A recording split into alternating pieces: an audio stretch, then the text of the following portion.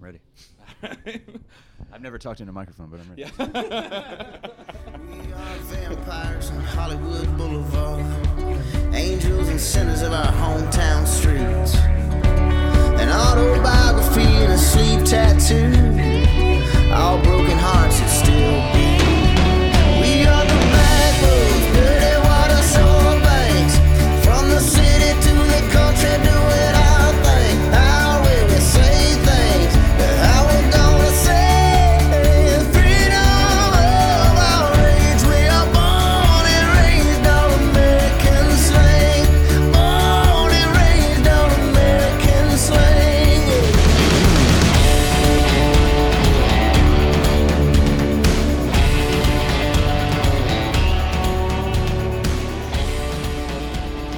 Welcome back to the Raise Rally Podcast, guys. You're here with your co-hosts, Nicky T, and Ryan. Hey, great to get back to be here, guys. And our guest, Mr. Neil Mason from the baddest band in the land, the Cadillac 3. What up? Hey, man, thanks so much for being here. Thanks for taking some time out of the day to sit with us and do this. Absolutely. Sorry to make you wait till nighttime. We get it. But you guys are now. I feel like you're sitting above me. You know, Yeah. so it's not it's good. No, you're good. You're Yeah. good. Yeah, man, we've been outside waiting. So. I know it's cold today. Yeah, we're here at the Thirsty Cowboy in Medina, Ohio. Is that how you say it, Medina? Medina? Yeah. Is it Medina? Because I Yeah. called my mom earlier and she asked me where I was and I said Medina, and she said, "Huh?" And she asked me to spell it and she said, "You say Medina, I say Medina." It's Medina. Yeah, Is your okay. family from Ohio? Is that No, they're No. my mom's from Alabama. My dad's Okay. from Illinois. awesome? Yeah. Yeah. So yeah, we're thanks to this venue for having these badass boys here. We appreciate anytime any venue brings you guys to town. I know, man. Yeah, we were excited. We had to do one more in Ohio before the year was Hell over. I kind of wish that we were ending here and then going over to Europe from here, but we go to Texas. It'll be nice. I bet the weather will be good. Yeah, way better than it is here. Yeah. We were like nice and 20 degrees. A little warmer than 20 degrees, yeah. Yeah.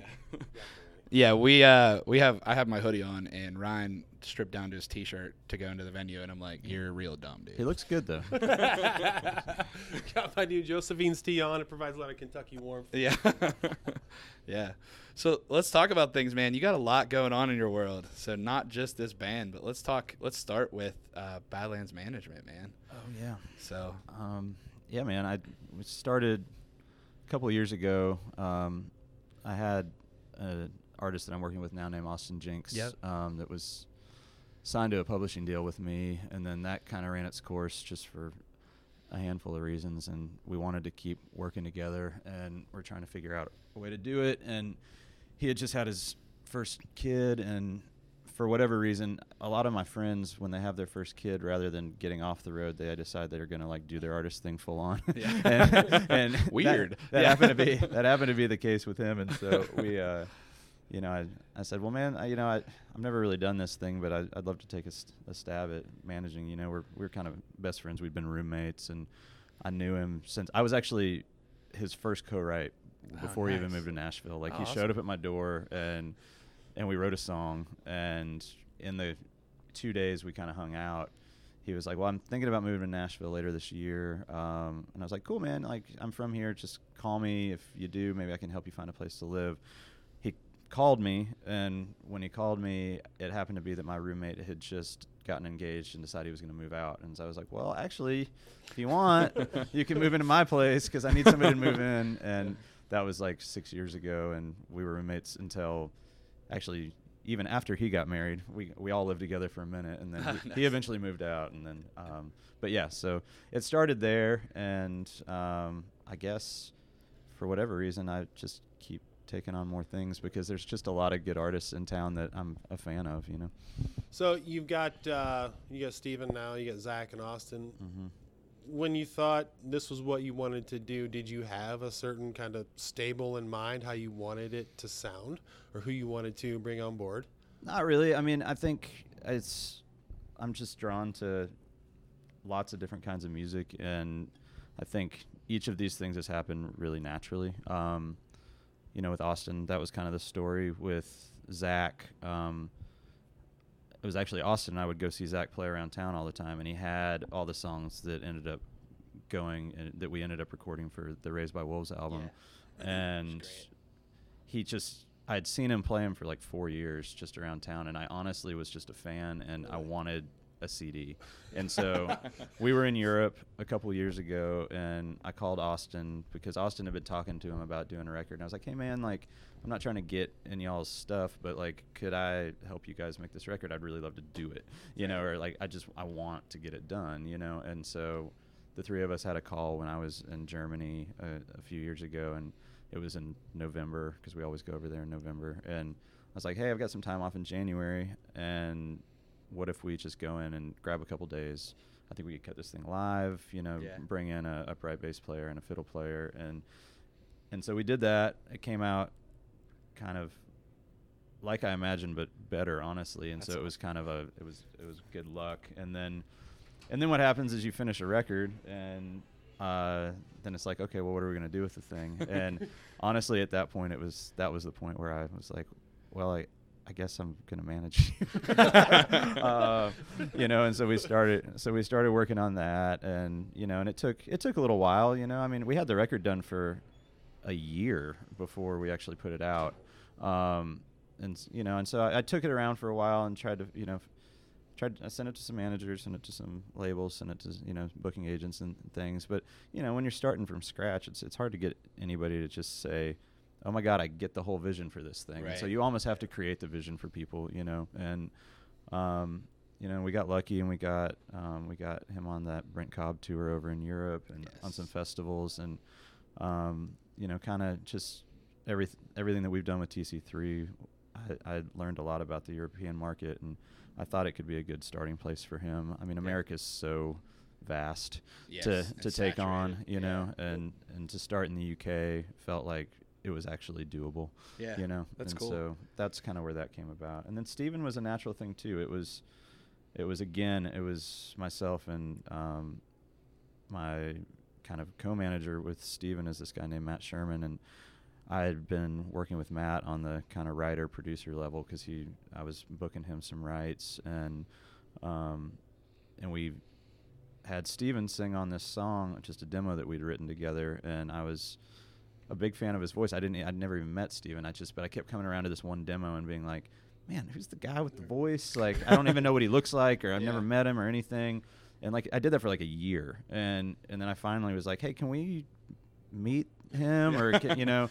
And so we ended up getting together, and we wrote a couple songs, and we started to just kind of find a sound. And so we ended up cutting a whole record. It's not out yet, but you know, and it was a similar process. You know, it's like, well, we're starting from scratch, you know, and we believe in this thing, and what you really need with anything is just people that believe in it, you know. And obviously, hopefully they know a little bit about the business too, which I don't know how much I know, but I've been doing it a while. So, so I mean, it's all those things have happened really organically.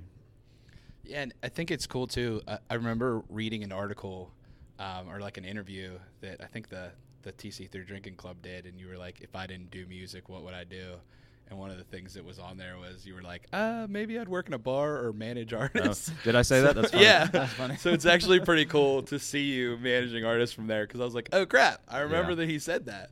Yeah, so. I don't know I mean, my girlfriend thinks I'm crazy, you know, and I think that but I'm enjoying it, you know. It's something that, you know, we have great management with our band, but I'm definitely like really involved in just all the conversations and stuff, and I've always really enjoyed that, and it just feels like a natural progression. Yeah. And I think it's cool too, because you have that experience, and you guys have been road warriors and on the road just playing tons of dates, and so you have that knowledge of how this works. It's a unique perspective, you know. I mean, I think just in the sense that I've been to all the clubs, and so I really understand the touring side of it. I've been in 3 record deals, you know, both good and bad, and learn that side of it, you know. And so I think that you know, ultimately each artist, you know, they're gonna have to get out there and do the heavy lifting, you know, and figure out what's right for them and whatnot. But if I can be there and help support it as much as I can, you know, in any way that I can, I'd love to do that. So what does that behind the scenes songwriting, Neil? I don't think a lot of people know that side of you, the producing and the songwriting. artists come to you and they say, hey, I've got this song, I might need some help with it. How long does that take when someone meets up with you until they say, okay, we're ready to release this out and let people hear this? I mean, it can happen in 2 or 3 months, or it could, from conception of writing a song to it getting cut and then being out. But that would be like really the quickest, just because in that sense you're talking about like it's basically you'd be writing the song, somebody would react to it immediately, and they would be going in the studio to record the record at the same time. So that would be the best scenario. It doesn't happen like that very often. Yeah. I mean, there have been songs that I've had on records that it's been 2 or 3 years, where it's I'm trying to think of a good example, like that Rascal Flatts Payback song. Like we wrote that song, it went on hold. So we wrote half that song the first day, and I just had like a little voice memo on my phone, and it was like right before Christmas break, I think. And so then it was like February or March or something, and I was listening through the voice memos, and at the same time that I listened to it, one of my other co-writers, Aaron S. Heiss, texted Ryan Hurd and I and was like, hey man, I think we should get back on this thing. I think it's got something. And I was like, man, I was just listening to this. I think I agree. Let's do it. But it would have been so easy to have a half-finished song and just never go back and look at it again, And so I think you have to be like on top of that stuff and, kind of follow something all the way to the end. If, every once in a while you've got something that's just not good, but that thing had all the bones of something really good. Like the verse was there, the chorus was there, the melody thing was there. It just needed a second verse. But then that song, it went on hold for Rascal Flatts pretty quickly, but then they didn't put it out for almost like a year and a half, so that can take a long time, Yeah. And I think that's one of the things that being an outsider in the industry, you don't necessarily realize. Like you could write a song and someone could put it on hold right away, and then it doesn't get cut until they get their next record, or maybe you don't always know if the song's on hold either. I mean, it's like there's songs that are technically on hold of mine that were from 2 or 3 years ago that you just don't. But at some point, you just kind of go like, well, that's probably not really on hold. Yeah. But then every once in a while, like there will be one that'll come back around. Like that Miranda, that old shit song that I wrote with Brent Cobb, like that went on hold for Miranda almost immediately, and then we just didn't hear anything. And then the night that it was the last song that they cut for that record, and I got a call at midnight. We were playing a show down in Texas, and I remember getting a call like coming off stage, and I was like kind of buzzed, and it was like Miranda just cut the song, and I was like, yes, I was so excited, and I was like, that's the coolest. I honestly felt like I could retire that night. I was like, that's the coolest cut, and so and I love having a song with the word shit in the title. So well, and that's something too. Like I know everybody talks about Jaron as a songwriter, but they don't realize the songwriting that you do too in this band, man. It's well, I've learned a lot from Jaron, and we've written together for a really long time.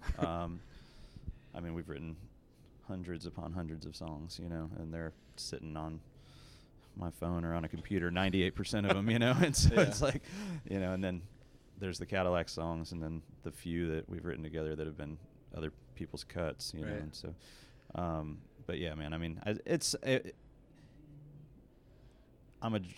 started as a drummer.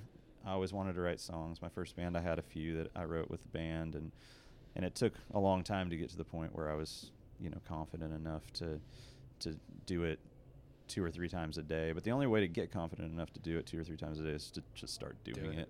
And now I've been doing it long enough to where every once in a while I get lucky and we get a good one, I know we did a podcast with Hannah, and she talked about that you guys really mesh well together when you guys are writing. Yeah, I mean, we've had really good luck. And I can't tell you what it is. I mean, we couldn't be more opposite human beings. Correct. But maybe that's the beauty in it. It's like, I think I respect her a lot. She's got a ton of great ideas. Obviously, you just never get her out of her shell. Right? Yeah. It's really hard. It's all my wild energy in her shell. But no, we've had some good luck, and most of those songs are just me and her writing, just the two of us, and for some reason that seems to really work. But it's not always the case. But with her, for whatever reason, it is. I think she needs just like positive reinforcement and room to be as her as humanly possible, but then to still figure out a way to make it, you know, as hooky and as everything as it can be. And I think there's a mutual respect there between what she does and what I do that works well. Yeah. And we haven't really talked too much about you being in the best goddamn band in the universe. So Speaking of which, Which band is that? rumor has it something might be dropping next spring. Gosh, if I actually knew when, I would. But no, I mean we do, I think, have an album done. You know, we were just back in the studio a couple of weeks ago, and y'all probably saw some pictures, and we did. I'd say maybe answer that question. We did record another new song, so you never know. Yeah, when it's not done till it's out. It's sort of you know, Right. and that's sort of the way I've always viewed it with even songs that get cut and stuff. Is until I actually see it on iTunes, I don't actually believe that it's Real. out. Right. You know, and so yeah, that stuff is you never know. But yes, we've cut more than enough songs for an album, and we're trying our best not to play them all live before the album's out. We've heard a because good don't selection. wanna- Yeah. don't want to wear you guys out. I mean, yeah, we would honestly we'd be playing more than the 4 that we have been, and I don't even know if all those songs will be on the album, to be Right. honest. But they're new songs. Yeah. You know.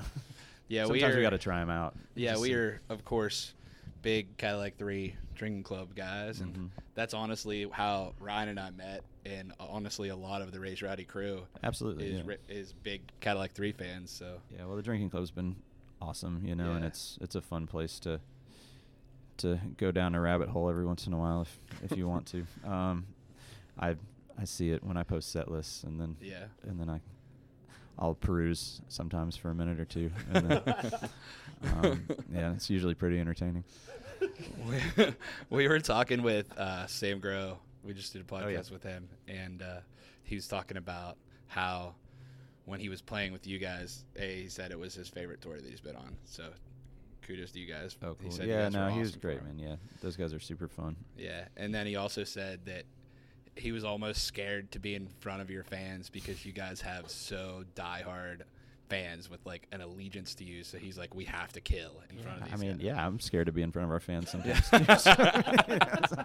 There's more fights at our shows than I've ever seen in my entire life. You know.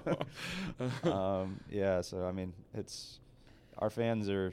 I mean, there's no way that we're out on the road as many days a year as we are without you guys. You know, and there's no way that honestly we're doing this at all. You know, without the fans, you know, and honestly our friends. I mean, we know almost everybody. So, Yeah. you know, I mean, it's been a really cool thing, you know, and obviously, you know, there's long periods where we may not have a new album out, or you know, where there's ups or downs with radio singles and all that kind of stuff, and none of that. I mean, for us, it's always just been keep the pedal down, you know, and just keep Yeah. playing and, you know, keep going places where people have us, you know, and Yeah. I thought for a second, you know, there's always a possibility that could slow down at some point, you know. Jaron had a kid and stuff like that. You never know how that stuff's going to Kelby had a change cookbook. things. Kelby had a cookbook, Yeah. you know, I mean, you know, that he's not on QVC yet, but we'll see. It's certainly possible, but you know, we've had as busy a year this year as ever, you know, Yep. and I know that everything I know about next year says the same. So we're taking January off, and then we're right back at it. So Yeah. Speaking of that, Jaron's son looks like you might be gunning for your job. you know, and I'm honestly thrilled about that because it means that I might be able to retire earlier. You know, I feel like I still would be able to get some percentage of the band, Yeah. you know, just from sweat equity in the early years, you know, and then Jude can take over, and it'd be all good with me. Maybe, you know, I don't know what maybe I'll sell merch or something. I don't know. Another funny story that we talked about was we did a podcast with Joe Fortner, Oh, yeah. who's great, and he said that you guys and the way you tour and the way you guys built your own fan base without a ton of radio, honestly, it made him realize that you don't have to have a #1 song on country radio to be able to do this for a living and to have fans that believe in what you're doing. So it's, that's true. #1 song would be cool and stuff. Right. yeah. But I think that it is a testament. A night like tonight, like we haven't played at this venue in 4 years. We sold it out 4 years ago, and I remember being, at that point, we hadn't sold out very many shows at all, and I remember being really excited about it. And then you have, you put a show on sale that you haven't done in a long time, even though it's nearby a lot of places that we have played a lot and have done pretty well, and then to see that happen again it's really exciting. It's like we've been talking about it all day, and so it's cool. And I think that Ohio's been good to us, but just there's lots of examples of that all over the country and all over the world, honestly. Yeah, and you guys are one of the bands that took your show over to Europe, like you were talking about, and I think made a leap of faith to see if it works. Yeah, we really wanted to do it, and we talked about it through all our old band, like American Bang. That Right. we were like, we talked about it and we never did it. And when it came to this band, a lot of the lessons that we learned with the old band were, we did the exact opposite with this band. and one of them was, if there's something that we really want, it's like, we made that first record, we wanted to do it ourselves. Like that was, we'd spent so much time tied up not getting to do exactly what we wanted to do.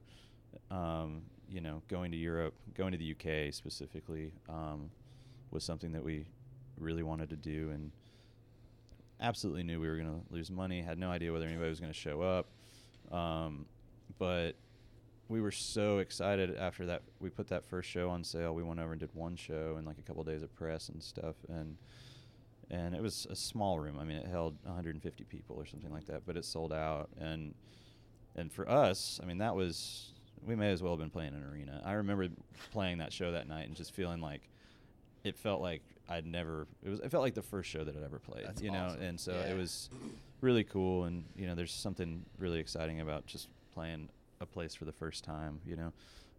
Hearing people sing the words back, and it sounds a little different, and and I'm sure they feel the same about us. And so it's been cool, and it's obviously continued to grow. And we try and make a point of going at least twice a year. I wish we were going more, but it's hard to pull that off. Yeah. And it's cool too, because I think in my mind, I mean, Ryan and I both started our music lives as rock fans too. Yeah.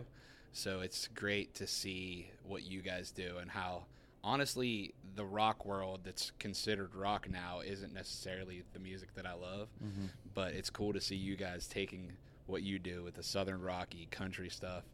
And I think that's, for me, the new rock, and Ryan, same way we've had these discussions. It probably is, Yeah, I mean, there's a whole – country's so wide right now, Yes. I mean, from the pop side all the way to kind of what we're doing, or, Brothers Osborne, or, Stapleton. I mean, and then wherever that bleeds into Americana, and so it's a pretty wide genre right now, and I'm a big fan of that. I mean, it's almost, it's almost become the way that and some people would hate this, but it's almost the way that you're able to say pop, and it could be, a rock band that is hitting at pop radio, or it could be an Americana band, or it could be what you would traditionally think of, Britney Spears or something like that. Yeah.